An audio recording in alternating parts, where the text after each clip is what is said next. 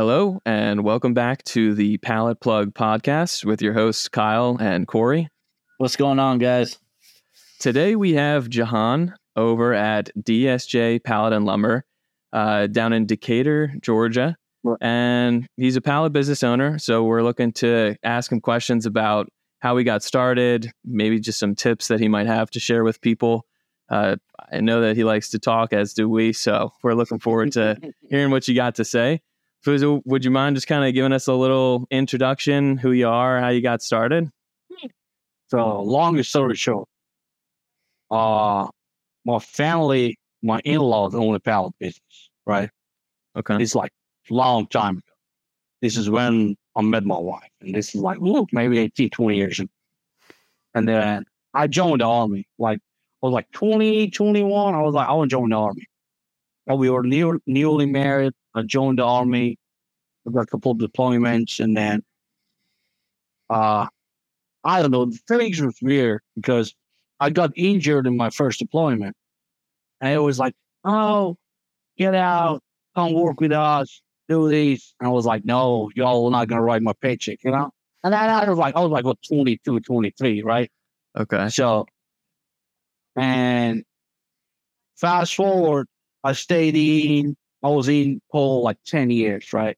So when you hit the 10-year timeline, so when you do less than like your last contract, which combines like you enter your 10 years, let's say you got a 4-year contract, 10-year contract, the 4 years, 7 years, you did 7 years or whatever, and then now you want to sign a contract. That means your next contract will enter, the end of your next contract, enter the year, 10 years, and then 2 months. So that's the contract you got to sign. They call it indefinite. So that means you belong to Uncle Sam till you're like dead, retire, like, you know, or physically just not capable of doing what you're supposed to do. Mm-hmm. And I was in like 9 and something, so I had to do my last contract, right? So, and I was like, do I want to do this? Do I don't want to do this? I just left. My time came up, and I left, and then moved to Georgia, planned to start the school, and then I start the school, continue school because I had some credits or whatever. And then I was getting my bachelor, and I was buying and selling equipment. Okay. Like what kind of equipment? Forklift, trailer, okay, bobcats, stuff like that. Heavy equipment, like gotcha. Not really real heavy equipment, but just like some kind of equipment. Which was really good. Like, we made good money, and my in-laws do recycling, so they had a bunch of stuff. Like, if you do real recycling, you get bunch like stuff that like companies be like, we don't need it. I was like, I used to make, like crazy stuff that you literally can make money. Because the companies, like, you know, there's an OSHA regulation, and then this regulation, that regulation. So other companies, they have a specific regulation. Mm-hmm. Coming from insurance, coming from the county, coming from state, coming from OSHA. So they can't use all the equipment or tools. So they get rid of tons of stuff, and it's a tax write-off. Mm-hmm. And you know how it is, like, you buy a machine for 10 years, you buy a machine for $100,000, for example, right? So it's good for 10 years. So every year you can, they say this machine is good for 10 years. So every year, what you do at the end of the year, you write off $10,000. When you hit the year 9, you can either sell it or you can get rid of it. Smart people will get rid of it. People who want to make a little bit extra money, that think they're smarter than everybody else, which they aren't, they will sell it. Because when you sell it, you got to go back, and then you got to count that $50,000, or let's say it's $100,000. You deducted $10,000 a year. Now you sell for 50 or 30. Now you got to count that as a revenue, and then go back to your taxes. It's just nonsense. So most companies get rid of it, right? Older equipment, or even brand new equipment, just affected, or just something that's wrong. So I started doing that. I did that for a while, and it's like 2018, 17. Toys R Us was closing down. The Toys R Us stores were closing down like everywhere. Yeah. So they start shutting down the Toys R Us, and then And then we went to a couple of stores and bought some stuff like shelving, and then they had like electric forklifts and whatever. And then they had one of their main warehouses down here in Georgia. Oh. It's in McDonald, Georgia. It's like 30, 40 minutes from my place. So my in-laws, my dad, I call him my dad. So he's my father-in-law. So let's get it clear. His name is David. So he got all the cardboards and they had like truckloads of cardboards, and they had some pallets. And then we went there, and I realized they got like tons of equipment. This name, brand new, like paper sticker on it.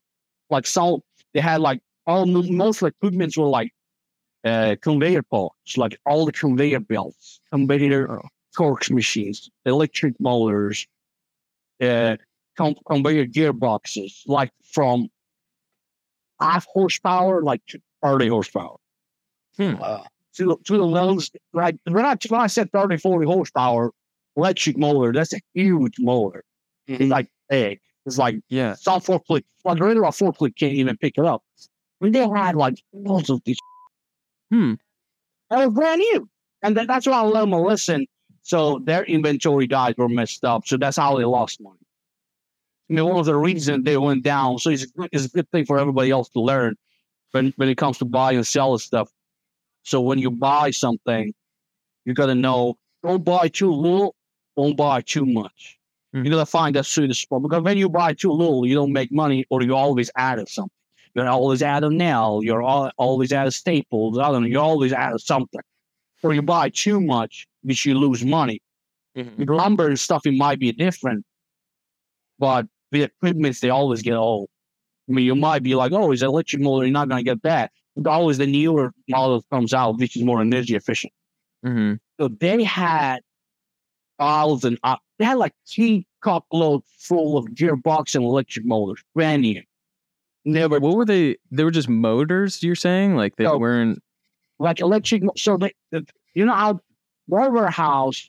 The thing is, one of the mistakes they did, which is good for everybody else to learn, even in the pallet business, they didn't evolve as every other business. Like, you know how even Walmart evolved. Everybody changed. Like when the e-commerce was in the game, everybody was just kind of scared. Like Target jumped in the game, Mason jumped in the game. Everyone was like, hey, we got to change it. So they changed their warehouses. If you will go to the warehouse of Toys R Us, these are all my personal opinion. So this is my experience. Everybody might think differently, right? So this is what I'm saying. You know, it's a disclaimer. You know what you buy, it might fix your headache, but it might give you a heart attack, you die. So we don't know. Right. So their warehouses were advanced, but they weren't as advanced as to keep up with the market. Right? Gotcha. That was one of the problems.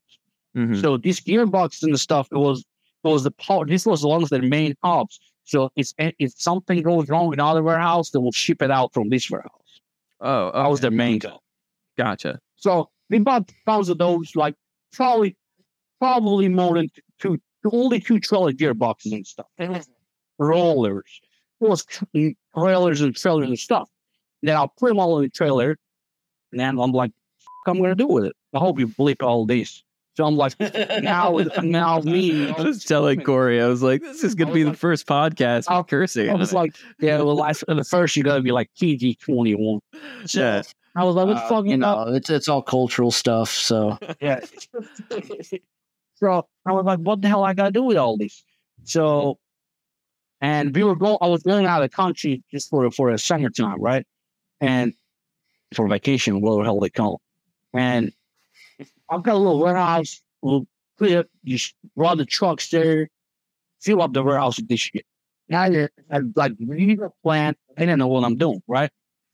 But now I don't want to do pallet either, because if I do pallet, it's like kind of I don't want to work with my family. But at the same time, if I do it, it's like I'm kidding with them like 20 minutes down the road. It just don't make sense. And that's kind of like the equipment since I was a kid. Because like if you're a little kid, equipment are fun. I mean, there's good money in it, and that it's just fun. You'll learn something new.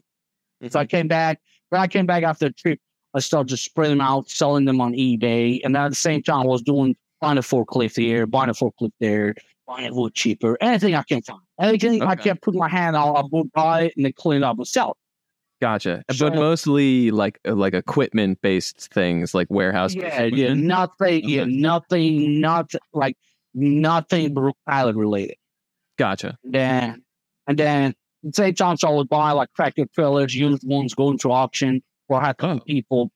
Okay. They will get, so again, some big companies that get rid of their dry vans. So I got a little contract with a couple of companies after every 2 years, 3 years, 1 year, whenever they retire any dry vans, I'll buy and refurbish them and sell. Nice. So at one point, I bought a couple of trailers. Look at this. And then somehow I brought one load of lumber from my in-laws' place to my place. And it was all bolts. Like shitty bolts, like that. Not shitty. It was like odd size, leftovers. One bundle had like 36 and 30, like mixed bundles, right? They were new, but mixed bundles. They're broken stringers that they won't go through the notcher and just break. That's it.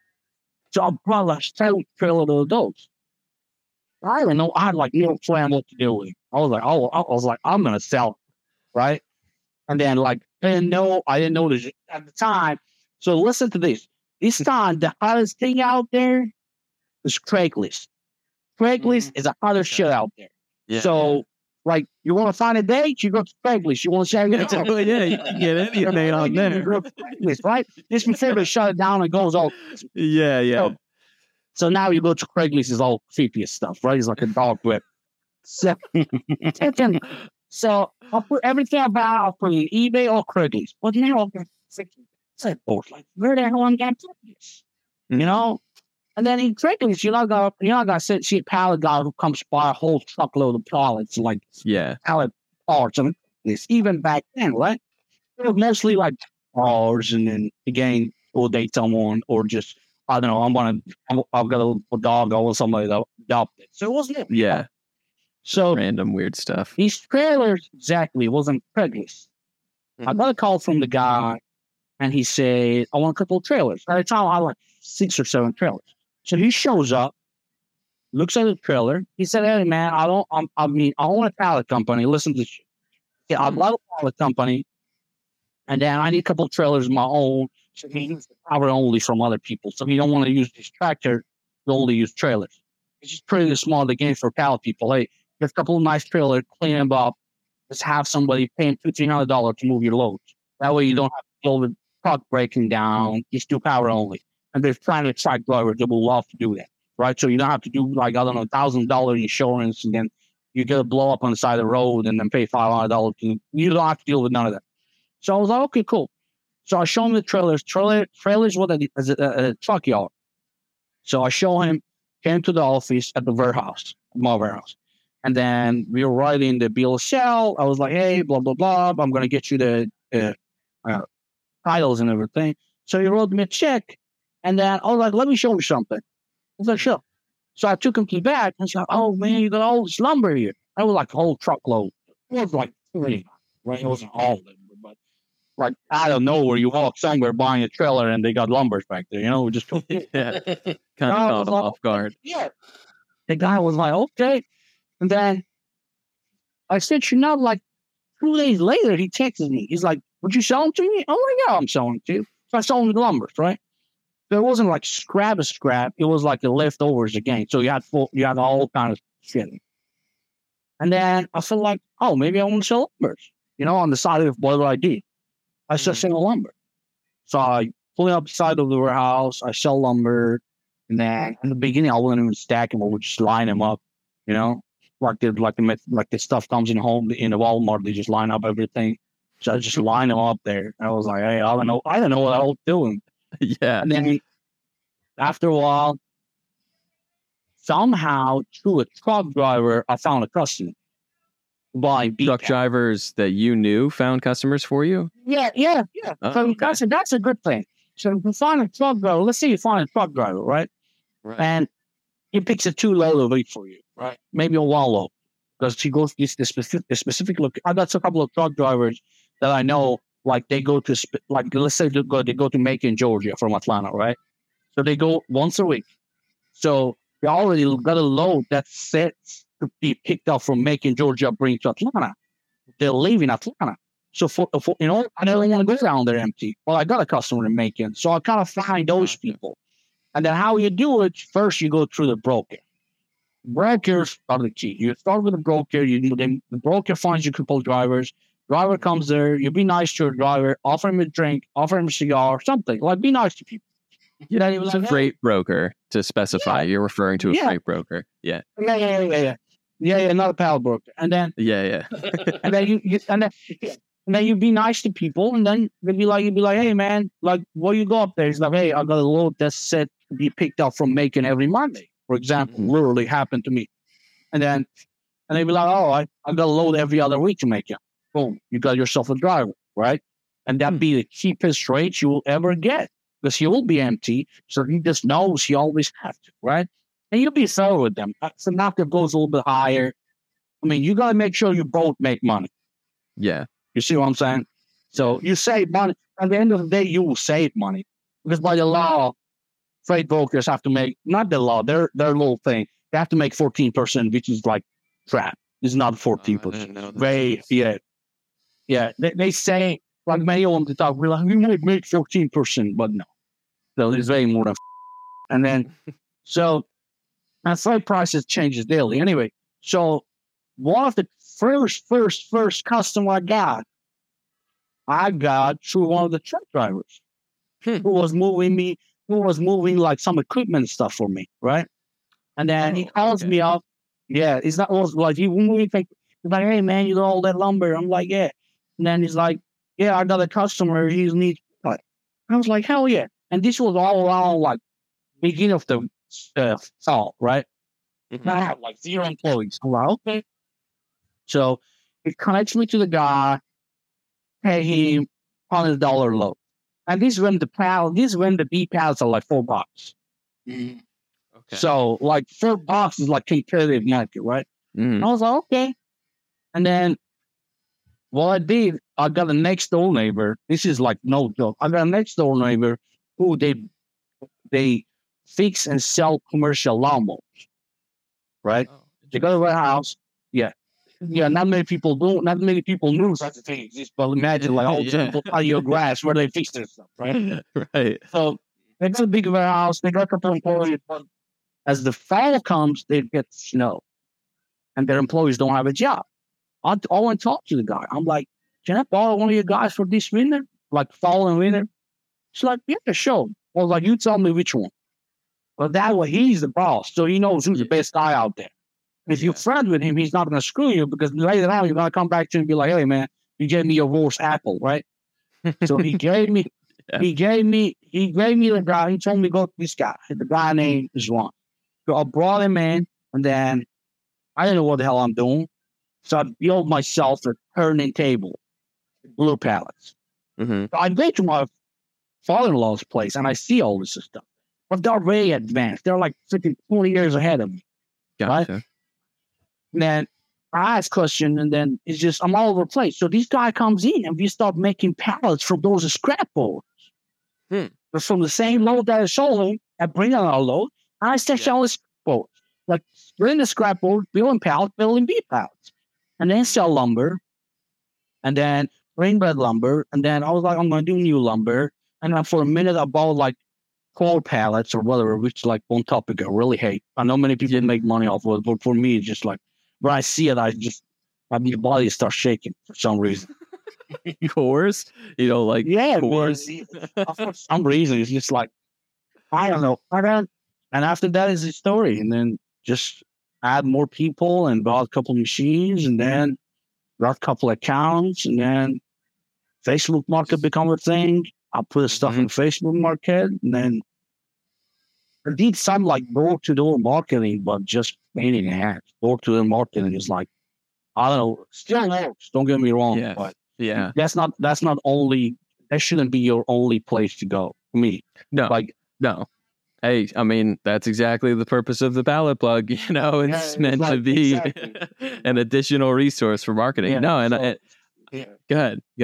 No, you go ahead. No, it's not. I was just going to say, it's cool to hear how your story evolved, how it was like you I mean, one from starting in the Army and then going into flipping things and finding things to be able to buy and sell. Now, like, were you just kind of cleaning them up, or are you like mechanically inclined to where you things up? Man, that's simple stuff.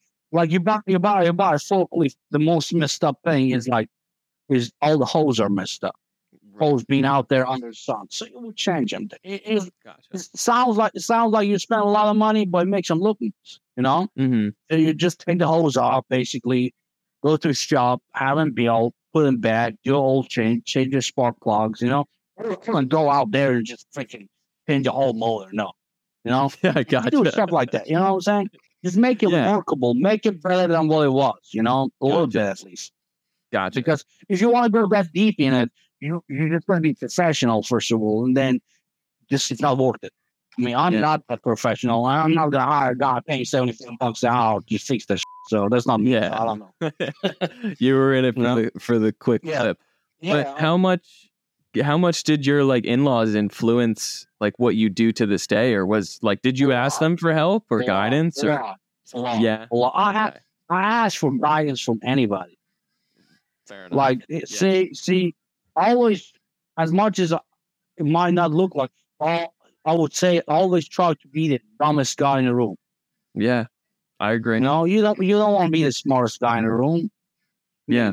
As much as I sound so cocky sometimes. Sorry for the language. No. But it's like, sure. After you said the F word multiple times, I have to say it before that. Yeah, but I don't want to do that. But I might come out like that. But I'm like always open to learn from somebody. At least I'm trying. You know, don't go ask. Like I ask like dumb questions, not even smart questions. Like some stuff you don't know. And then the more you know that you learn that you know less. That's the tricky part. Like you get to this high, you feel like, shit, I know everything. And somebody tells you something simple, you be like, Jesus Christ. And you jump on Google and there's no answer in the Google. Like what? Yeah. Now what you gotta do? You gotta go ask people, you know? Yeah. Yeah. It's funny. I have this quote written down that's like right behind my computer. And it says, the more you learn about something, the more you realize how much there is to learn about something, you know? Yeah. So it's very much just like, it's self-explanatory. And it's just like NASA, right? NASA comes this year to be like, it's on the farthest star. It's like, I don't know, 300 million light years. 2 months later, it'd be like, no, it's on another one. It's always like that, you know? Yeah. Yeah. Well, and even with this industry and this business, like it's not complicated, but there's so many different ways to go about it and ways to kind of like make it tailored to yourself and your life and the way that you operate, that I think that's kind of the biggest thing to like meeting people and to talking to people. It's like you'll talk to somebody who does something that you've never done. Like you don't like cores, which is interesting, you know? It's not like I don't like him. I'd rather not mess with him. I can't explain it. You know, I love cores. Yeah, see, I can't talk about all day why I don't like it, you know? Well, I like them because I pick them up for free and then I turn around and sell them to everybody else for $2-3 and everybody's happy. When the prices hit high and they were selling bees for like $13, I had guys come to my place almost every day, take home $500. Wow. Okay. Yeah, they were like pallet pickers? That's all they do. I would rent the funeral and just go around town, pick up pallets. Wow. Okay. Yeah, so because the time cores were like $7. Yeah. $6, you know? Yeah. So imagine you go around the town, you go from this side to this side, all you do is a tank of diesel. Max, you're not going to burn a whole tank of diesel. There's no way. You go around Atlanta and you just met the people. I mean, Corey knows it better. You go there, you be nice to them. They keep their clothes, they keep them inside, you know. Once in a while, in the morning, you go to Dunkin' Donuts or find something cheaper, bro. Dunkin' Donuts is expensive. You find something local. You buy a couple dozen donuts to the same place that you go every morning. You just knock the door. You have them donuts. You talk to them for 5 minutes, and then your clothes are secure for everything. But that's time consuming. Mm-hmm. And like, I don't like that whole wall of selling or picking up and selling them. Gotcha. Because it's depending on your location too. If you're in a bigger town, it's just like, oh man, it's bad out there. It's wild, it's crazy. And I tell everybody, I'm like, no offense. So I tell this before I say it. No offense, but pallet business is pretty brutal.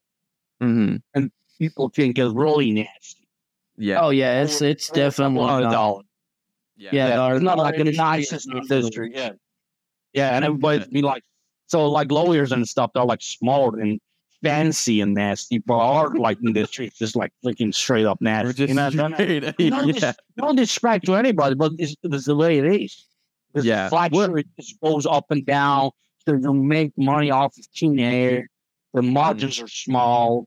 Competition is high, so there's many factors, Which it's not necessarily the most comparable thing to like a chef, in a kitchen, but at like a kitchen or a restaurant, it's like kind of the same thing. Small margin. Hell, yeah. They're usually pretty angry, but it's also like there's passion behind it. And it's interesting because it's like it's wood and nails, but still like you meet the owners of these businesses like yourself, and like you give a shit about your products and the quality of the things that you're putting out and the people that you're dealing with. And I know one of the things that we talked about on the phone too was like how you care about the people who work for you, and I know this sounds like one of those like fancy stuff nowadays that everybody say, oh, care about people, go hug a tree, do all I'm not saying that to be cool. But the realist, you got to look at it this way. Let's say you got 5 employees, right?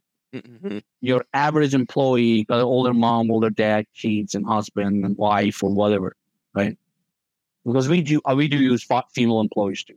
Many pallet companies know, I don't care. I mean, you got a machine. Machine makes everything easier, so why not use a female employee? And I freaking love them. They're on time. They don't fight. They don't come to work smelling like alcohol. They don't get high.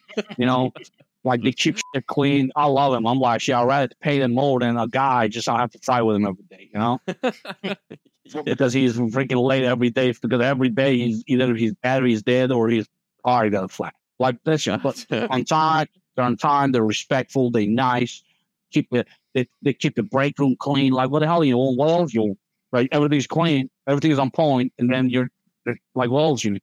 So the reason is all these people put the bread on their table. Mm-hmm. You gotta look at it this way.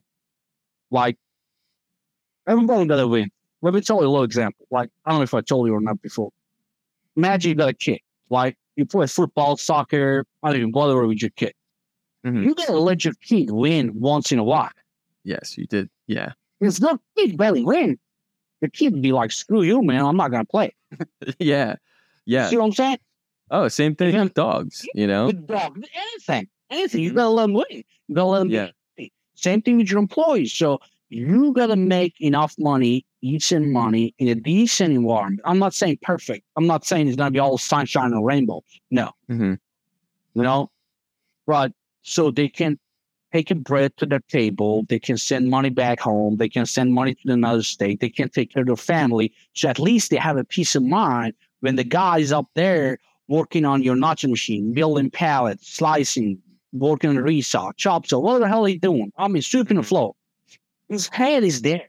You don't need the guy whose head is at home because his kid is sick and he can't buy the medication, or because his kid is sick and he told you, hey, man, my kid is sick, so I need to bring me late 2 hours, so take him to his appointment. You're like, no, man, screw that. I got over it. Mm-hmm. You got to be like, I mean, yeah, it might, but after a while, it just becomes old and boring. So you got to take care of your people. And sometimes you got to go out of your way to take care of your people. And it is what it is. Yeah. Sometimes you got to lose a little bit of money to take care of your good people. Not everybody. You're running a business. You got to remember this. At the end of the day, you got to make money. If you don't make money, I mean, it's not a charity. But at the same time, you got to take care of your people. I mean, that's how I look at it. People look at it differently, but that's how I look at it. I mean, I completely agree with you. I think that it's super valuable to value people that you work with. Even like obviously your employees, because they're the ones who are keeping everything running. Yeah. But then it goes back to your customers too. You know, like if you just look at it as a dollar value at the end of the day, it's like those people aren't going to stick around. But if you build relationships and you focus on actually being a human being and like trying to have the human experience, I think that it pays dividends. And also it's like, don't you want to be able to sleep at the end of the night, like knowing that you've not screwed people over along the way, you know? Like I don't know, because I've worked for some bosses, you know, I've worked for some decent ones. If you guys ever see this, just you want to hear a story? So I plenty of different odd jobs, right? Mm-hmm. Worked for a taxi service company. First job I had, I sold like candies on the side of the road as a kid, because in different countries it's a little bit different. Now you made a little bit of money. Summertime, it wasn't like here. You know, you had like no PlayStation outlet. So they would kick you out. You would go out there. You get like a banana boxes, you know, fill them up with the candies, and then just go inside of the town. They don't have many stores, and just sell candies to other kids who play outside in the road. So I did all that. So one of the jobs I had, for example, I was cutting fruits at the Kroger. You know, that's like shiny boxes of like watermelon and pineapple and shit. I used to cut that back in the back fridge, and that's a dog place, man. It's like 35 degrees, and then freaking, I mean, you get a pineapple and you got to wash the pineapple. Why the fuck you wash the pineapple? You wash it nice, and skin it off, put it in there, peek it on. I had a horrible boss, and I had two jobs at the time. These were before I joined the Army. I was working in a cabinet company, and maybe this all started from when I worked in a cabinet company. And I worked in this cabinet company, was a family friend, and they had like 130 employees, right? Wow. They had 130 employees, and they were like the biggest cabinet manufacturer in the Southeast. Interesting. Wow. So and then some small. No. It was like everything was like on point. It was beautiful. Like up to this day, my hope is one day my operation be as nice as that operation. Nice. It was beautiful, right? Everything was in order, and I worked there. I loved working there. It was just, to me, it was just great. I know they did, and we talk about cabinet, everybody thinks it's a kitchen cabinet. No. Like, you go to the hospital. The hospital, I got like 1,000 rooms. Like, where the hell are all the cabinet tops? You got like a dude pick out a box truck, be like, I'm going to go to IKEA, just get cabinets for hospital. That's you know? Schools, hospital, government offices. Gotcha. Okay. You know, all these big ass multi-million-dollar project that government has. Yeah. So that's all they did. And they're building from scratch. Everything. So everything would come in. It was plywood, glue, and laminate, and nails and stuff or whatever. But they didn't even use much of nails. They had a press machine or whatever. They would press them together and put glues and then notch them and then just put the cabinets together. Oh, wow. Take them up there and install them. So it's a big project. So maybe it's all started from there, back of my head. You know, unconsciously. I didn't know. And then I just kind of feel like, oh, this is cool. I just left and I joined on with 10 years, you know. Mm-hmm. And I just came back. Maybe that's where it started. But at the same time, when I was at that Kroger, that was my second job, man. It was my first job at that cabinet company. And after 3 months, I got a raise. After 6 months, I got promotion. Month 8 in that job, called my boss on a Kroger one evening. I'm like, bro, I'm not going to come to work. That's it. Just like that. I'm like, okay, I'm going to bye. Because it was a hell. You know, they'll treat you like I know money makes you happy. I mean, people be a contract killers for money. So let's say jobs for money. So money's good. Let's just get that out of the way. But it has to be a balance. Yeah. You know, you can't be like your work environment can be here, money be here. Be like, okay, work environment.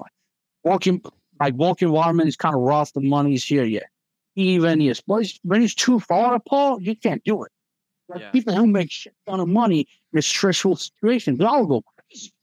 Yeah. Mm-hmm. You know what I'm saying? For people who just happy and lovey-dovey don't make money, they end up broke. You want balance. You want the same thing for your employee. I mean, you got to put yourself in the shoes of your employee. Be like, hey, you got to rent. You got to take care of his family. So that's how I look at it. Yeah, no, I think it's super important, honestly, because I mean, I even have a buddy who's like kind of struggling with that, where it's like the balance of work and enjoyment. And it's like, is it the area you live in? Is it the work that you're doing? Is it the money that you're making? Is it the things that you're doing with your free time? It's like money definitely plays a factor in that. But I think that the point that you're making is just more so like being understanding of the fact that like it's not just work, like it's those are real people with real lives who need to actually have that recognized in order to continue to show up for you and continue to contribute to what you're doing. Same time, you want your guys know the importance of the job. Because I see this in pallet business. So you got maybe 3 types. I'm just going to narrow it down to 2, right? You got these people who think of pallet, this high, holy job, like the God Jesus Christ himself. Like, what I do is like, you talk to them, you talk to me. Yeah, I'm like, bro. I'm like, yeah, exactly. I'm like, no, come on, calm down, right? And you got these people who think the pallet is just to make some money, make some quick money, and just go get high or buy a nice car. Well, I think, again... Fake money. Is it fake money? Yeah. Again, you got to understand the importance of your job. At the same time, you understand you're going to make money. Like, sometimes we sell pallets to different companies. I tell people, I tell my employees, I'm like, you know where this pallet goes? Goes to this place. And they're going to put this on top of it. And this is going to go to the container. Go on a ship. You go all the way to the Europe. Mm-hmm. I mean, don't look at yourself like, hey, I'm putting this piece of wood together with it now. We got to put something in it on press, and they're going to explore it halfway across the world. It's a big deal. Yeah. Yeah. But at the same time, you don't want to get to your head. You think, hey, you're like, what a shit. No, you're not. You're like every other guy. So you just gotta, that's not that. I think that kind of helps your employee. You're like, oh my God, I think that's also a good point. I feel like how often, I mean, if somebody's watching this and you happen to be an employee of a pallet business, like how much do you actually get included in what's going on? I'm curious to hear what people have to say, because I think that that's a good point. Like, how often does the owner actually make it a point to come out and say, exactly as you just did, like, this is what this is being used for. It's not just wood and nails being put together and being sold for a price. It's like, this is carrying precious cargo, something that also took a lot of time and energy to make, whether it's a generator or, I mean, I don't know, food. Like, there's many different things that obviously go on a pallet. Everything goes on a pallet. Well, everything goes on a pallet. Exactly. Yeah. So there's a lot of value behind it. But to help your employees see that, I think just continues to emphasize the point that you've been making of like making sure that they feel valuable and showing them that you see them as valuable. Because I think that's a point everybody's missing. I mean, you got, again, this being told a million times, but nobody realizes it. I mean, you spend time with your employees more than spend time with your kids. It's just kind of messed up when you look at it. You're like, I gotta spend time with my kid. My kids are my employees. When they get to that age, you can do that. Well, that's a good thing. At the end of the day, I mean, you still be at your shop more hours than being at home. Right. So you got to make it the way that everybody want to come in the morning. Because I know there's memes going around, and then they'd be like, oh, I'd rather have a raise than having a pizza party at work. Yeah. Well, in a healthy work environment, you will need this. So, I had a commander. I learned this from a commander. I had a commander back in 2012, right? And I don't remember the name of the guy. So I have it in my Facebook. I don't even remember his name. So yeah, that's crazy. So last Friday of every month. So in military, you get paid month. And you can choose get paid by week, every other week, or monthly. So everybody choose 99% of the time every other week. So, and usually if you go to a bank like USAA and Navy Federal or a couple banks, they know you're a federal employee. So if you get paid, like let's say end of the month is at 30th and is on Sunday, so you usually your money be on your account Friday morning. Mm-hmm. So most these Fridays, this is what we did. We chip in $3 a head. Each person dropped $3. That's all. And we had our company at the time, we had like 150 people. So you chip in $3, everybody comes in civilian, you work half a day. Office people work half a day. Everybody works half a day. Office people do their office work, like anything, any paperwork, like somebody's physical training is behind. I don't know, you haven't submit some reports, and then somebody have a packet, they want to go on leave. Everything. You just get that straight. Everybody else, clean the area for an hour or two. And then the day before, what you did, you send the company XO and then your platoon sergeant, we will go out and then we would get supplies like burgers, steak, whatever. And then you will bring it in and you cook it. And you could bring your families in.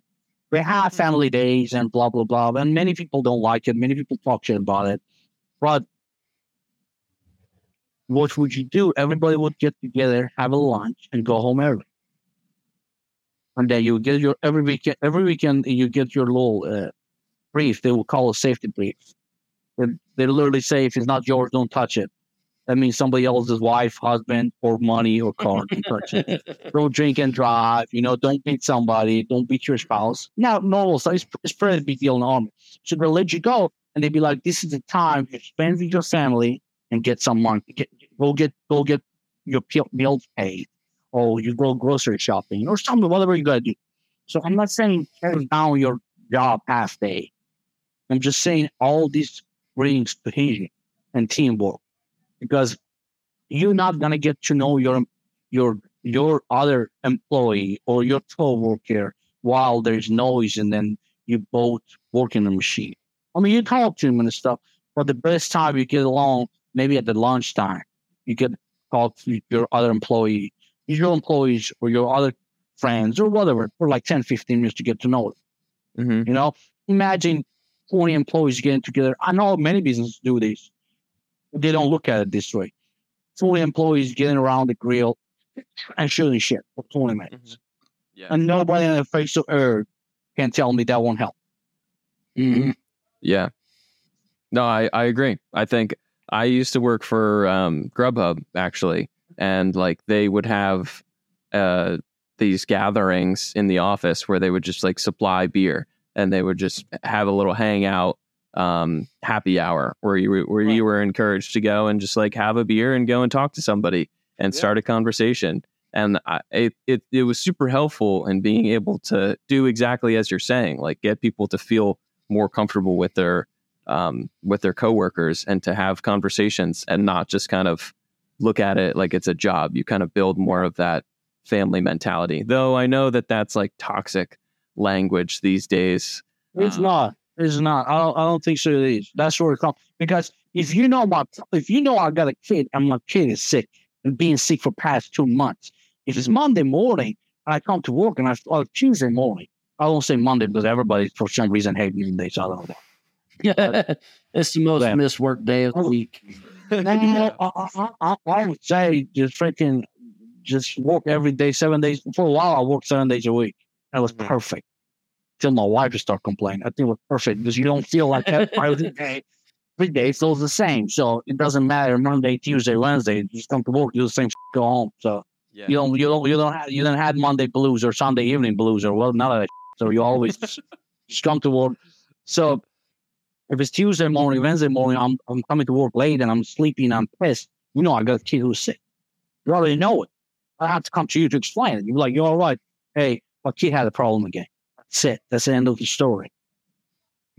Simple stuff can be, simple problems can be fixed by people getting a little bit closer. Mm-hmm. And I know many people don't look at it that way. Which, if you got an employee that doesn't look at it that way, send him home.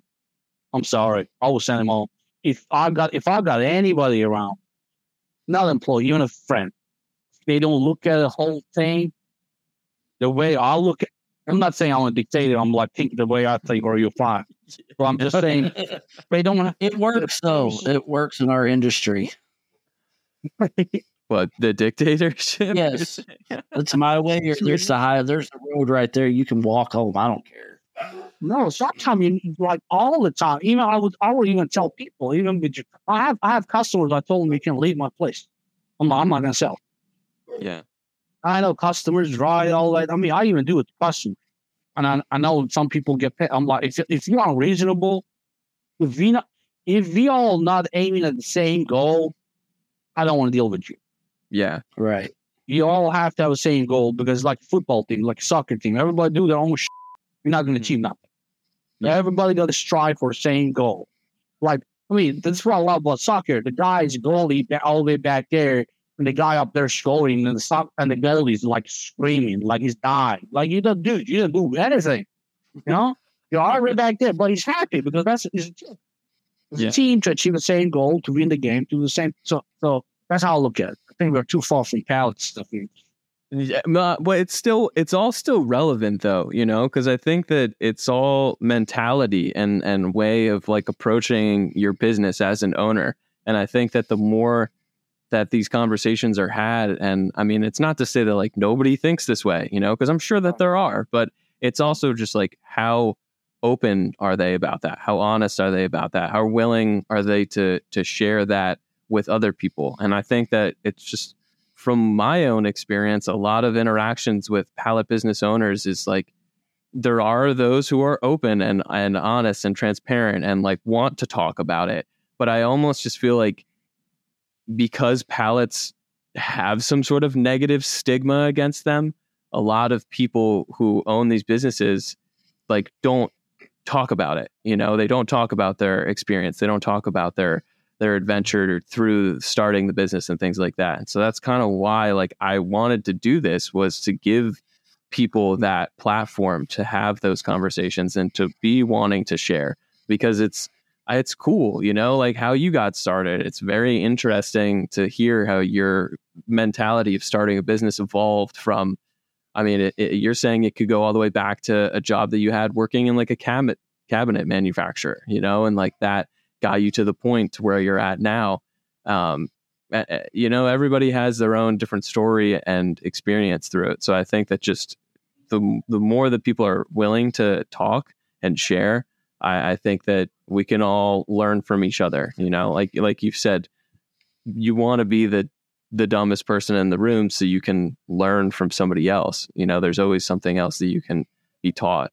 And especially if it's just perspective, you know, I think that there's a lot of times where I've just sat there and been like, never thought about it like that, you know? And it's like, it changes everything for you sometimes. But right. No, it's all relevant. I think the reason I think you mentioned people like they don't share or they believe they're not open to it. I think not for everybody. It's again, everything I say is my experience. That's how I see it. Oh yeah. Yeah. That's what when it comes when that's what I was hoping for. Everything is 2023. Many parts of pallet company is like 1950s still. Mm-hmm. So that's how I mean, as a in this, and I'm not talking about big guys. Big guys are different. Yeah. You know. Yeah. Big guys. No offense to anybody. They get a couple good-looking women. They sell people. Like, it's simple. I say it as it is. Like, somebody don't like it, they can just leave. But between three of us and a good-looking woman, she always have a chance to get her account. And it's a fact. Like, she can literally walk in a warehouse. All those fancy warehouses, but you got to put the code, and then they ask you from camera. They don't even want to look at your face. The old lady gonna come out, get your business card, go inside. You never get a call. Same lady can go from the employee's door, talk to the security guard, get that's where it is, right? Mm-hmm. So those are big companies, and they got their own connections. So they got so much money they can put the salesperson in a flight, send a half across the country to some convention, and then he talks to a couple people, play around the golf. I mean, have a couple glass of wine, and then do that count. We can't, right? But at the same time, we can't live in 1950s. Mm-hmm. Like some of the pallet businesses, majority of pallet businesses operate like it is 1950s. I mean, I get it. They all get a quick book and then get a little software and make everything nice and find a little guy halfway across the world paying $200 and build us a, I don't know, nice website. And we think, oh, now we are like, only 21st century. You know, we the shit. Nah, let's be honest. Like some of us, like including myself, like, because we get comfortable, you know, and all then change is hard. And then especially changing the stuff in pallet business, it's not that easy because again, everybody thinks pallet, you nail it. But if you want to succeed in like next 20 years, you got to kind of evolve. You know, you just got to change it a little bit. You just got to make it a little bit faster. You got to go with the pace of everybody else. You know. Yeah. Because 10 years ago, nobody was selling pallets to Amazon. You know, 20 years ago, nobody was. So now, going back to the fact why the A market pallet is so hot. It's not hot, but still does way better than B grade, for example. Again, this is my understanding. Many of the big companies only use A grades. Yeah. And many of our suppliers in our circle sell pallets to a company who sells products to big companies, who ships the stuff to Amazon, who ships the stuff to like Walmart. Like Walmart wants GMA, like 6-inch lead and top and bottom. Mm-hmm. That's all I know. Maybe I'm wrong. Mm-hmm. But Costco, they need their pallets be like heat treated 9-block with a double 6-inch up front. Not even one, double. Yeah, like Costco is very, very particular about their pallets. Yes, exactly. And then Costco won't go around, I don't know, little phone cases. So there is a guy bringing phone cases from China in a container. So you got to put it in a pallet. He comes to you to buy the pallet. So you need to keep up with everybody else to sell that guy that pallet. Mm-hmm. This guy brings this little phone cases. He's not a multi-million-dollar company who goes with those big national manufacturing pallets and buy pallets from them. He might need half a load a month. So I know, that's where the game starts. That's when it gets rough. Mm-hmm. You know, that's when you're going to sit there and sweat and be like, holy I'm going to save 25 cents on a pallet. You know, that's where you got to figure out how everybody else does it. Or just sit there and invent a new way. Find a way. I don't know. Just find a way. So that's why like A-plate pallets are still hot, because those companies who sells to those bigger companies, they still buy. Mm-hmm. These companies are still doing fine. Mm-hmm. I mean, then the whole world was going to shit during COVID. Like some of the big companies make the biggest profit. Like freaking Lamborghini, like Home Depot had the biggest year ever. Like how is that possible? Because people sit at home, look at the wall, it's ugly, I'm going to paint it. So I go to Home Depot. Yeah. Where the hell Home Depot gets his paint? He buys from some other dude down the road who makes the paints. And then he buys pallet from me, you, this guy, or the other guy. Yeah. That's why you got to know how the whole game works to be able to start that. Yeah. Well, and that's where the research aspect of it comes into play, right? And just kind of doing some testing in your local market. Right. But I think it's definitely, it's interesting to see how like for example, like EJ, right, Corey, like he kind of just fell into this. Yeah, I don't know if you've talked. Oh yeah, I don't know if you've ever met or talked to EJ from Dallas. So, but his situation is interesting, where it's like he almost kind of, I mean, like he was out there looking for it, but it's almost like he stumbled across this situation that's like, I mean, it's great for him, you know, he's now moving a bunch of pallets at a time. So it's a matter of research and like you're saying, like trying to figure out how to make it work for yourself. You know, I had got to do with luck too. You know, like sometimes you gotta get luck. And now they say the harder you work, the luckier you get, but sometimes shit, you get lucky. That's how it works. Yeah. I don't care what you say. But you gotta look at it this way. look at like special forces, Delta forces, all these fancy dudes with like freaking you don't even know who they are, but they come in the dark and freaking put you in a bag and take you. God knows where, right? And nobody can tell you them. These guys go halfway across the world, sit in a hotel room, and just go work out in the gym, come upstairs. Mm-hmm. Just wait for that goddamn one mission to get the call. You know, now we don't now like I know this like sound politics, and then my information is very limited. So I just again, this is based on what I know. So Okay. we don't have all the troops all over the world. So what you do? They send they send 10 guys, get the job done, come back. So this guy gets freaking trained for months and days and nights. Mm-hmm. Do one mission. I'm not saying his whole life is going to do one mission. To do one big mission, I don't know, go get this one guy, big ISIS guy, and get him and write 5 books and get $1 million. Well, he worked his whole life to get there. Mm-hmm. You know? Like I don't know, you be like going back to soccer. I mean, best soccer players, like how many World Cup they get? Maybe 2, 3, 4, not even 4. And out of that 2 or 3, they're not going to even make it to finals or semifinals. But the guy wakes up early fucking years every day beating his craft for that one day to get the shit done. So it's the same thing. Yeah. You got to have it ready. You got to have it ready before the opportunity happens. You can't just have the opportunity and go fix this shit. You can't do that. Yeah. You got to learn every day. You got to figure it out every day. You got to talk to people every day. Be ready when it comes. I mean, a goddamn lion sits there for a minute, right? And even the thing, zebras are like, they got this little line, so they get called, make the lion confused. No. Have you ever seen a lion just chasing a zebra and be like, oh shit, that zebra running too fast, so I'm going to chase this other guy? No. The lion sits there and find one thing and aim it and kill it. And so it's the same thing. Yeah. Like you got to go ahead.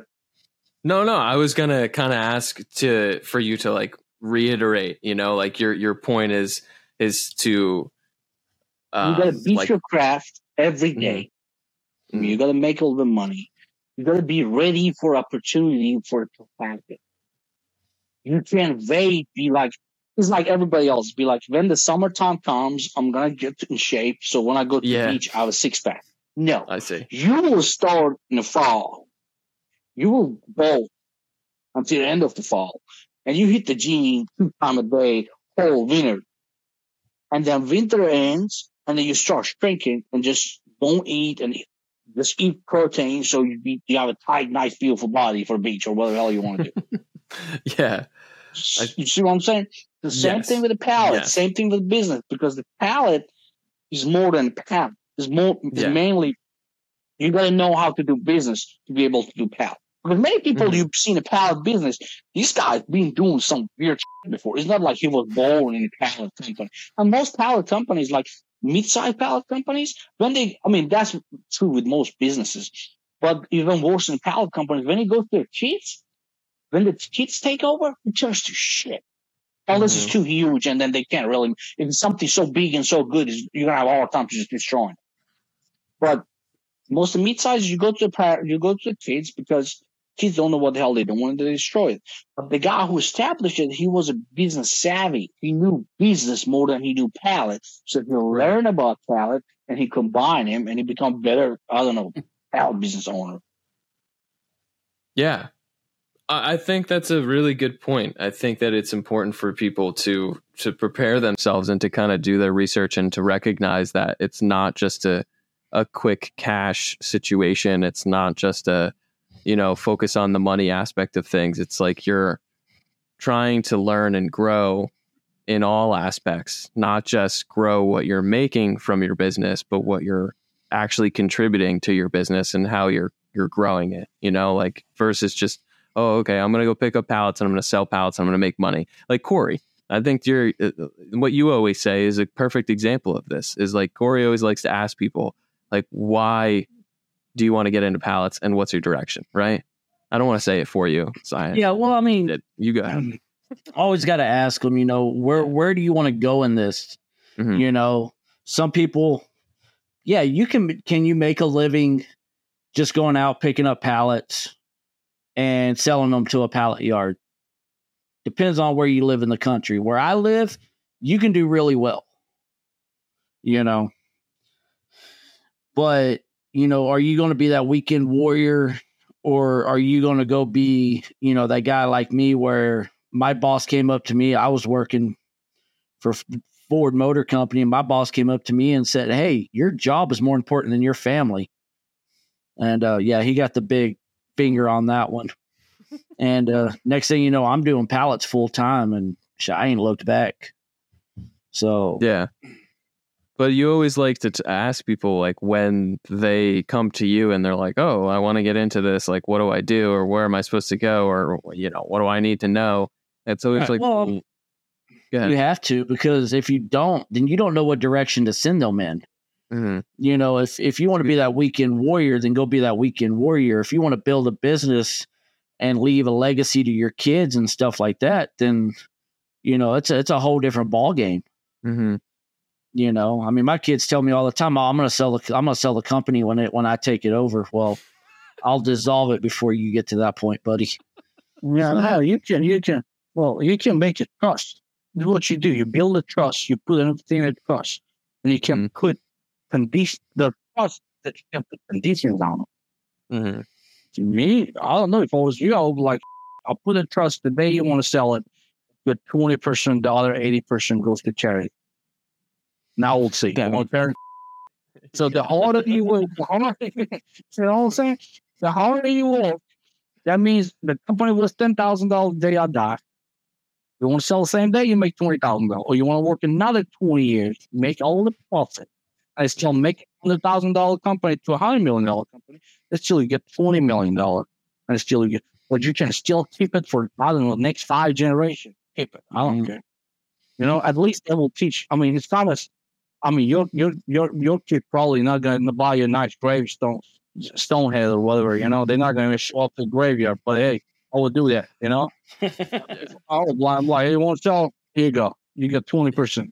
Sign up this check. I don't care. It's like you shooting. You kind of tell them, if you do this, you shoot yourself in the feet. So yeah, pretty much. My kids don't think I work, so they think I just drive around in a truck all day. Yeah. Well, it is that, but in combination with work. No, they're your employees, so that's what your employees most of the time think. Yeah, right? That's a good point. Your employees most of the time think you don't work, you got a good life, and then you make good living, and you make a lot of money. And I had people literally like count what you sell, and then they think, "Oh shit, you make a lot of money." But they don't know how the finances work, so they just know this thing sold for $10, and he's like, over $6,000 truckload, but they don't know how much shit goes in it. And then how many years you're gonna put in to learn it. There's a funniest story. This guy had this big ship. It's just a story. It's not true. I don't believe it's real. But there was a guy who had this big ship, and they used to ship, like, let's say, oil from one coast to another. One day their engine stopped working. There's nothing. Mm-hmm. They find everybody. Nobody can fix it. They bring one guy. The guy shows up with a hammer and goes down to the engine, and he taps the engine apart a couple of times, and still the engine starts starting. And he asked for some crazy number, like $20,000. Mm-hmm. He said, "Man, this took like 2 minutes." It's like, been doing this for 40 years. So $200 for the job I did. The rest of it is for the years that I'll learn how to do it. Yeah. See what I'm saying? So you just put hours and years, and then times that you go to bed, you got too much stress, you can't go to bed. So you just drink a couple of glasses of scotch or beer to go to sleep. There's a bit too much stress. You don't know what the hell to do tomorrow. Because you don't know. I mean, that's a part of life too, and I think it comes with business too. You don't really know what to do. You just figure out as you go. There's a lot of stress and a lot of risk. So you take all this, and nobody sees that part. Mm-hmm. Right. waking up early, selling the stuff. You don't know if the guy gonna even pay you. Yeah. You know? Yeah. It's a good point.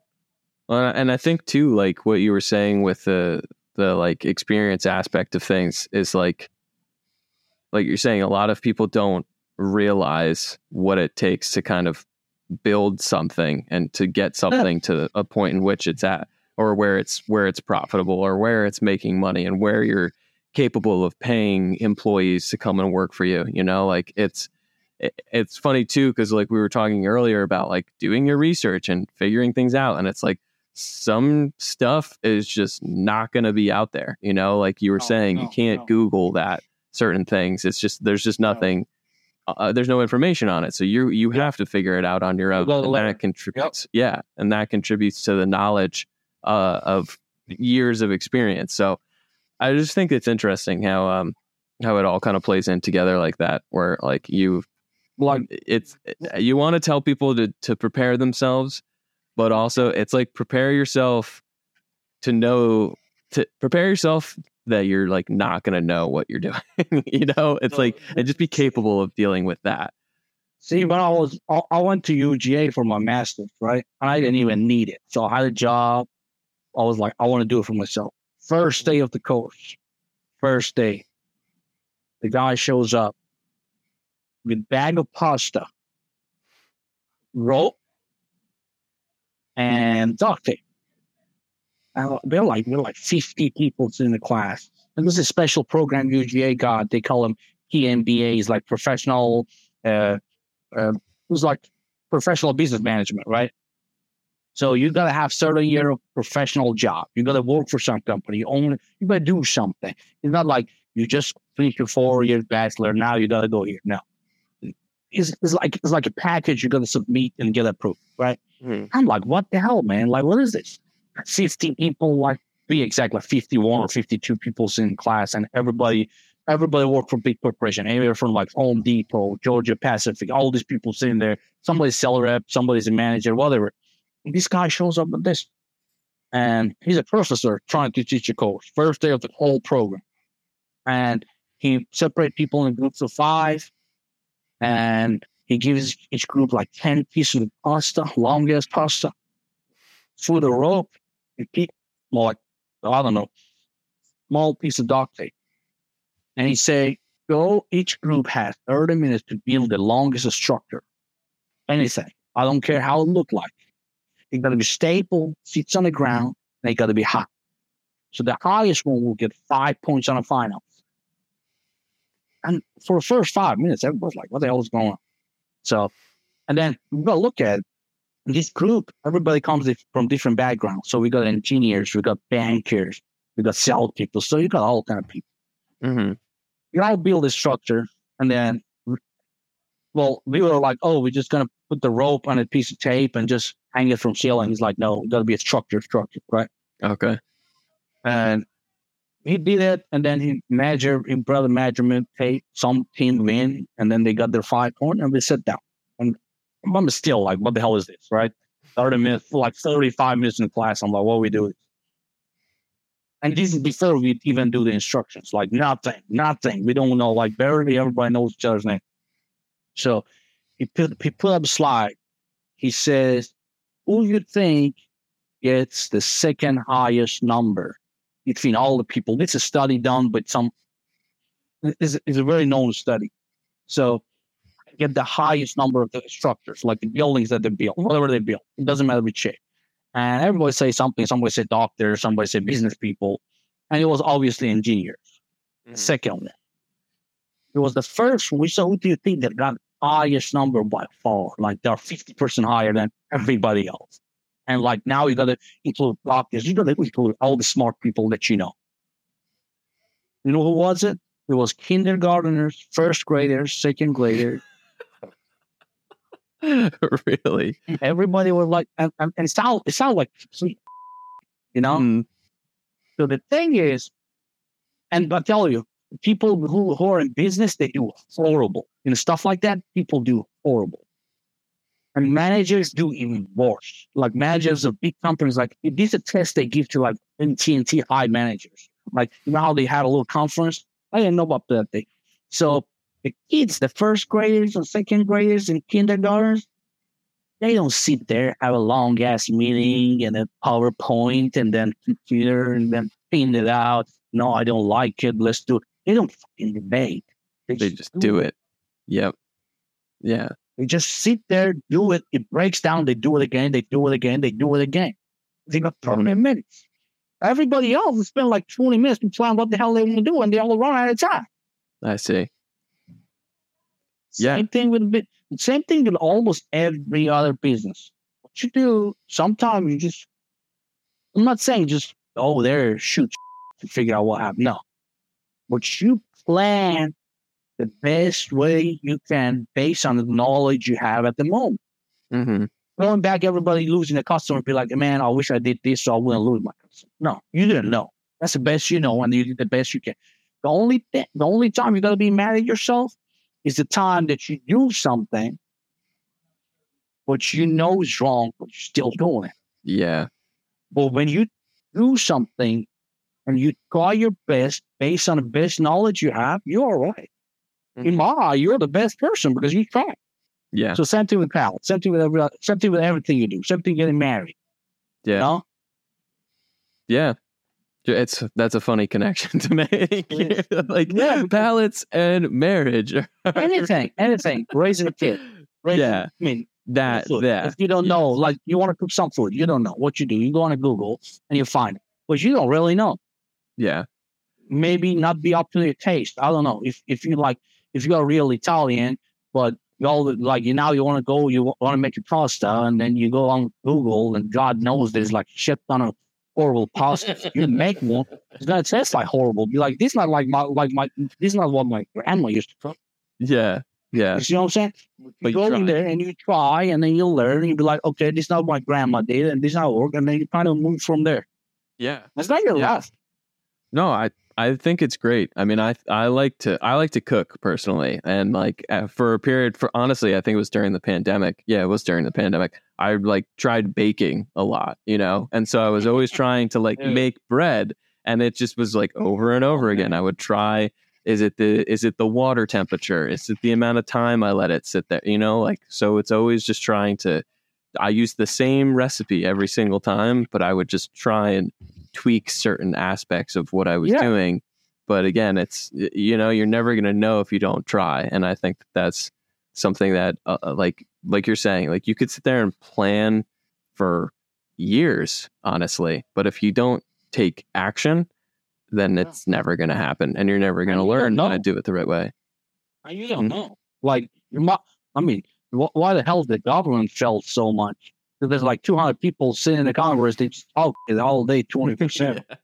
Like, go out there, and half of them, they never own a lemonade stand and tell you how to run the board. You know what I'm saying? See what I'm saying? Like, you never sold a real lemonade. I mean, you were fancy, living in a fancy family, you went to the Ivy League college, and now you tell everybody what to do because everything can look nice in the paper.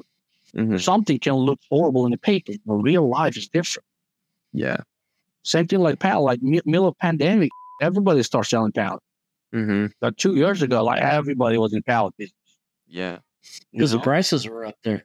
Yeah, the prices were up there, right? Yeah. But now is the time to survive. So now is when the winners are made. Mm-hmm. 2 years ago wasn't when the winners are made. I don't care what people say. Mm-hmm. I'm sure many people made enough money to even survive through this. Mm-hmm. But even after this is the when. Now is not the time to just be like, hey, the time we'll figure out who's going to stay in the game or not. No, after this is because now it's still everybody's suffering, everybody's grinding, somebody's going to go out, somebody's going to come in. But after this, when everything is stabilized, when everything is normal, you will see who can stay and who can leave. Mm-hmm. Yeah. Well, and it's those who continue to, do the right thing, I think, and do things honorably, or they've just been around long enough to have figured out how to do it. I think that newer people starting out are probably going to have an extremely difficult time. But again, it's like, it depends on how you're running your business and how you're doing things. It depends. And then you go, on what? I said, it depends on who they meet. Just don't show up to my yard at 9:30 at night. Yeah, they do that also. They used to do that when the pallet was priced so high, man. It was same thing down here. Atlanta was like a wild west, man. It was 9:30 shit, midnight, 2:00. Mhm. People pull up in a rental truck, 2:00, try to steal anything, like anything. And this is what I told Cole. That's how we start the employee conversation, right? When you steal something from me, you steal from all my employees. And there's like 110 degrees out here. Everybody's sweating, trying to work, and then stealing from me and this guy. Who you heard? You heard all these people. You heard the little kids who go to school, hoping daddy brings them some money so they can go to the fair on a weekend. Yeah. You steal from me, and then next week, and then next week, and next week, I can't pay their check. I'm like, hey, no check this week, maybe next month. And then now you screw a couple of 5, 10-year-old kids. I don't like that. Yeah. No, I think that's a really good point, and hopefully people recognize that and hear that. And I mean, there's always going to be the rotten apples in the group, but I think that as long as people try and just continue to repeat themselves, like maybe people will recognize that. I mean, I don't know. Well, I'm literally sitting here being like, maybe people will stop committing crimes. Like that's at least you hope for it. That's what you hope for. Yeah, of course. Yeah, do. It won't happen. It's the world could be a really cruel and bitter place sometimes. It is. If you can find ways to connect with people, like if you're in the same industry, like I usually avoid cursing, but I'm gonna say it now. Like just fucking talk to each other, just like be willing to have a conversation and like on the level of like, because there's people up here, right? But the guys who are like everywhere in between, those are the ones that I feel like really need to like have a conversation with each other. And they are the one they screw each other more than anybody else. And that's indirectly. Again, we had this conversation like when the shit got hot and all these big companies moved in. I don't know how it's in different areas in our area. All these big companies moved in, and now you see even your page, you see people crying every day, be like, "Oh, this XYZ company moved in, all little pads. Oh, it's your fault. It ain't their fault. They are in the business to get bigger. You got to be in the business to survive and get bigger. They don't. They are not in the business to survive. Like Amazon is not in the business to survive. They just want to get bigger. But you, little guy down the road in the corner, you got to survive and get bigger. Yeah. And in order to survive and bigger, you got to move in the packs. I know it sounds crazy, but that's the only way to do it. And it's hard to do it, but that's the only way to do it. So when you're right, I mean, again, I told you, I knew exactly. I can name them. People who abandoned the people they worked with, people who abandoned companies they sold stuff to, pallets to. They abandoned them when the prices went high. They'll literally get their cores like pallet companies. Not average, they had cores that they could fix and sell for like, let's say, $99 and make maybe a total of $22.50, $3 a pallet, $2 a pallet, right? Well, instead of that, they just be like, no, man, I want to make $2, but I want to make a $3. But they went to the big companies. So they went to the big companies, they abandoned the customers, and the customers were like, man, screw this. So the customers end up buying from somebody else, and they lost the customer. Or when the prices went high, they went around like screwing their customers, buying something for $7. I know everybody likes money. I know, again, everybody's in a business to make money. But that won't, I know it sounds crazy. This sounds like, again, like I'm saying, go hug a tree and then find a bird and be nice and grind sunshine and rainbows. I'm not saying that. But I'm just saying, when you buy something for $7, don't turn, this is again my thing. Maybe I'm wrong. Don't turn around and sell it for $14, $15 to your customer. God forbid that they find out. You lose that customer and you lose their trust and you screw everybody else around. Yeah. Because it happened several times. Not to me, to people who were between buying the stuff from me, selling it to somebody else so high. And now they lost the customer. I lost the customer because I was selling to this guy. And just don't do it. Yeah. Just be reasonable to your customer. Find different ways. Look at it this way. Try, instead of selling one load a day and make $3 a pallet, try to sell 5 loads a day and make $1 a pallet. You still make more money. Mm-hmm. Yeah. You gotta find that sweet spot that you don't just go around and screw people. Yeah. If you want to be around for a minute, if you want to be around today, tomorrow, and day after tomorrow, if you just want to be here for $3, just do it. Go for it. Yeah. Well, I mean, like, we're trying to tell you not to go for it, but yeah. Well, it's depends on what you want to do. You know what I'm saying? Yeah. Like, hey, if really that's what you go. Going back to what Cody said, like what you want to do out of these, what you want to get out of these. Right. I mean, you want to make that quick money? Hey, go for it. I mean, it might work. It might make some people $1 million. I don't know. I just don't want to do it. I haven't heard too many stories of it. So. What's that? Because people just, selling things for as much as they can and making as much money as quickly as possible. Oh, there's always a shortfall to it. It all comes to an end at some point. Right. I mean, if you want to do that, go sell crack. You make a ton of money. We're not suggesting But you get my point. So you eat it a lot of care. You eat it to the fact, like, even if you shut down your business, like, let's say you shut down your business, you call Corey and you call your customer and be like, hey, you guys work together. You give me 50 cents a pound. Now everybody likes you. They know they count on your word, and then they be cool with it. Mm-hmm. And it works. And trust me, still works. And I know I've had customers call me and be like, well, so-and-so is going to sell it to me for $1 cheaper. I'm like, cool, let's go. I'll come up with I'll show up and buy his pallets too. Yeah. And so, you almost have to be cutthroat in this business, but you almost have to be a beast at it. Like you said earlier, that being that lion and just going after it. If somebody comes at you and says, oh, well, so-and-so is going to sell them to me for $2 less. Cool. I'll show up in my truck and trailer and we'll unload them and I'll buy them all day long. Yeah. You know what? You buy it from him, I'll pay you 50 cents extra. And sell them to you for $2, I'll buy $2.50 from you. You make right. Buy all you can buy. How you make more. Most people back up. That's how you got to call people on their. It's not for yourself. Maybe sometimes they're right. Now you got to be ready.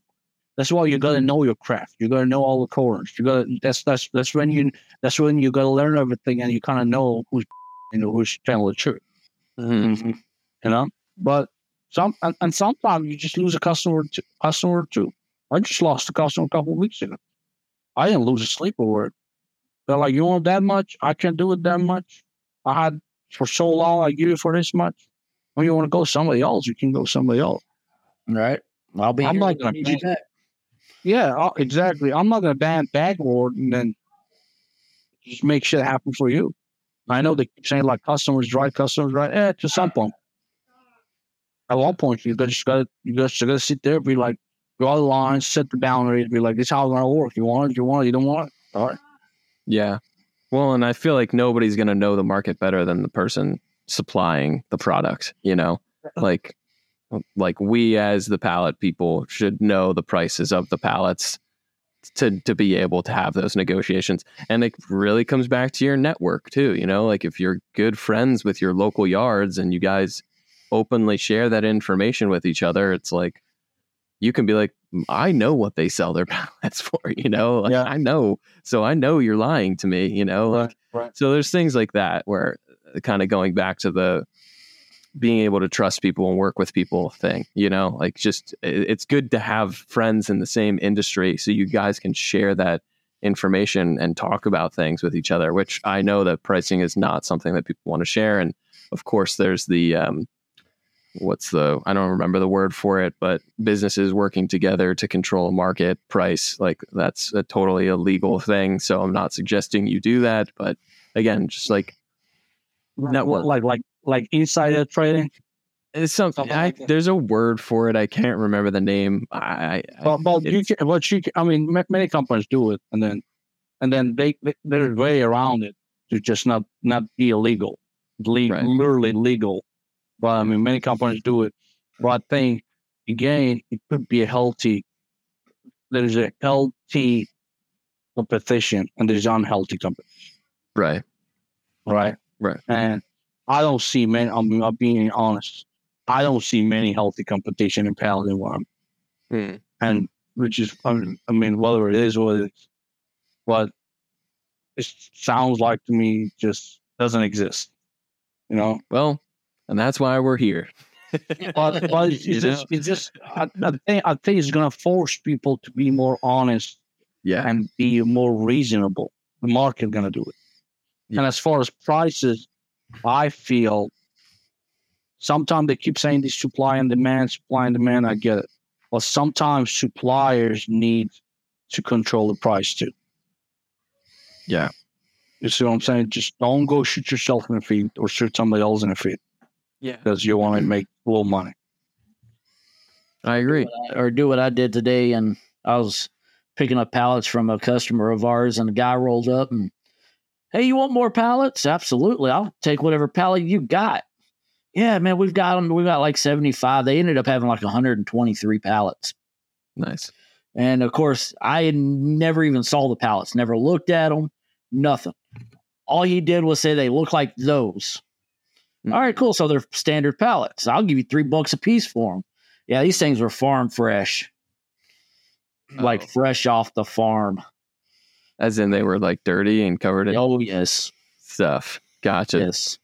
Gotcha. But, you know, you take the good with the bad. And then he's like, next time you come here, we're going to have this whole yard full of pallets. And I'm like, I'm looking forward to it. Let's go. Yeah. I love that. Like in pallet business, you get that a lot. Everybody, like, I rarely talk to anybody who be like, hey, I need a half a load. I talk to people who are honest and I know them. But average person, when the first time you talk to them, everybody needs 5, 10 loads, 6 loads, 8 loads. Or they got a lot of whatever you want to buy. So what do you do when you have customers call you for, hey, I just need 100 pallets? It depends on the pallet. Oh, if you want 1 pallet, I sell you 1 pallet. If you want 1 piece of board, I sell you 1 piece of board. All your shit. But like, if you want 100 pallets and there's some odd size, and then I will still buy it. But like, there's a couple of things I don't do. Like, you know how they say, like, the 2-way stringers, right? When they're like, I want it to be 85 inches. Fine. But if you want like a couple hundred, I'm not gonna do it. It just doesn't make sense. Because that's dependent on how you set your operation. Because hell, when I started, I used to sell these loads. They were like 232 by 32s and 136 by 30. It was horrible. But hey, I made money. It's really dependent on how you, in my opinion, how you run your operation. Right. You know, is how busy you are. Or if you're not too busy, that's a different story. How much time, like this, the way you set your operation, is how much time is going to consume to see if the whole process build this little pallet. Or how much time you have. If the guy waits and then between 2 orders, you got half a day and you just want to build half a weird size pallet with weird option, and then he gives you good money, you don't care. Like, I got a guy who buys like a couple hundred of like the Costco pallets. I didn't told him no. But I told him, like, how much you want to pay before I unit price. And most people back up, be scared. They remember those old school, like, what you call like the car sale people. You know, what's your budget? Yeah. What's your monthly pay? I ask many people, because if you're too far apart, I'm not going to entertain. Right. Or if you're, because when you ask them, if it's a real business person, will have a real business answer for you. You're like, hey man, is how much they're not going to give you exact price. Approximately pay this much. I don't want to pay less than that. At least 25%. Right. But I had people who want special pallet with this and that, and then all bells and whistle, and same pallet, let's say I sell them for $13, $14, and somebody comes to me, want the same pallet. Well, that person who was the buyer went to somebody else, and that somebody else somehow ended up to me, which was crazy. I was like, can I get a picture of this pallet you want? The picture of pallet was the same pallet that I built in my place. I had a picture of my place. I hadn't told them nothing. You know, I wasn't rude. I was like, okay, how much you want to pay? And they give me a price. I'm like, what you're telling me is almost as low, like if you want to give me $1 more than an A pallet, but you want a pallet with like specific pallet, like you want a custom pallet and you want to pay $1 something more than an A pallet.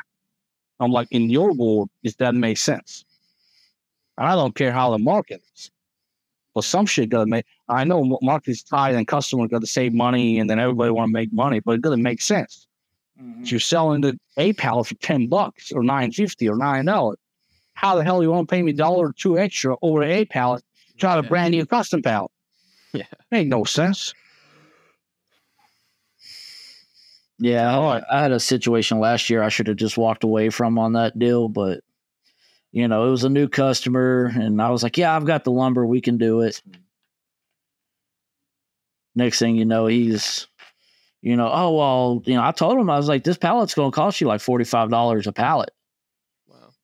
And then he turned around and he was like, well, I need it for 10. And I was like, I need the work and stuff like that. And I should have just walked away. So, well, it is what it is. You said it. You say you take a good with bad. So, yeah. Well, awesome, guys. I feel like we've covered a lot, and we've talked a lot about talked about a lot of different things. So, is there anything, just any end notes, Jahan, that you think you'd like to cap off with or share? I talk too much. So, there's not too much. I greatly appreciate it. I think that there's a lot for people to think about, and a lot for people to kind of have their own perspective on. And if there's people who listened and would like to share, feel free to reach out to us. We're always looking for more people to have on, especially business owners who want to share their experience. But thank you for listening. Oh, thanks, man. Thanks for having me. Well, yeah, thanks for coming on. I have to reschedule like 3 times. It's the facts of life. Yeah, it happens. But for everyone listening in, thank you guys for tuning in. If you're looking for a local pallet company to work with, check out the palletplug.com. If you're in the industry and you're looking to network with people, feel free to join the Pallet Professionals Facebook group. And I'm going to put a link to your website down below, Jahan, as well, so people can find your business. Yeah, absolutely. I think that's kind of it. So we can cap it off. Man. And I enjoy. Thank you so much for tuning in, Jahan. Thanks for being here, and take care. All right, man.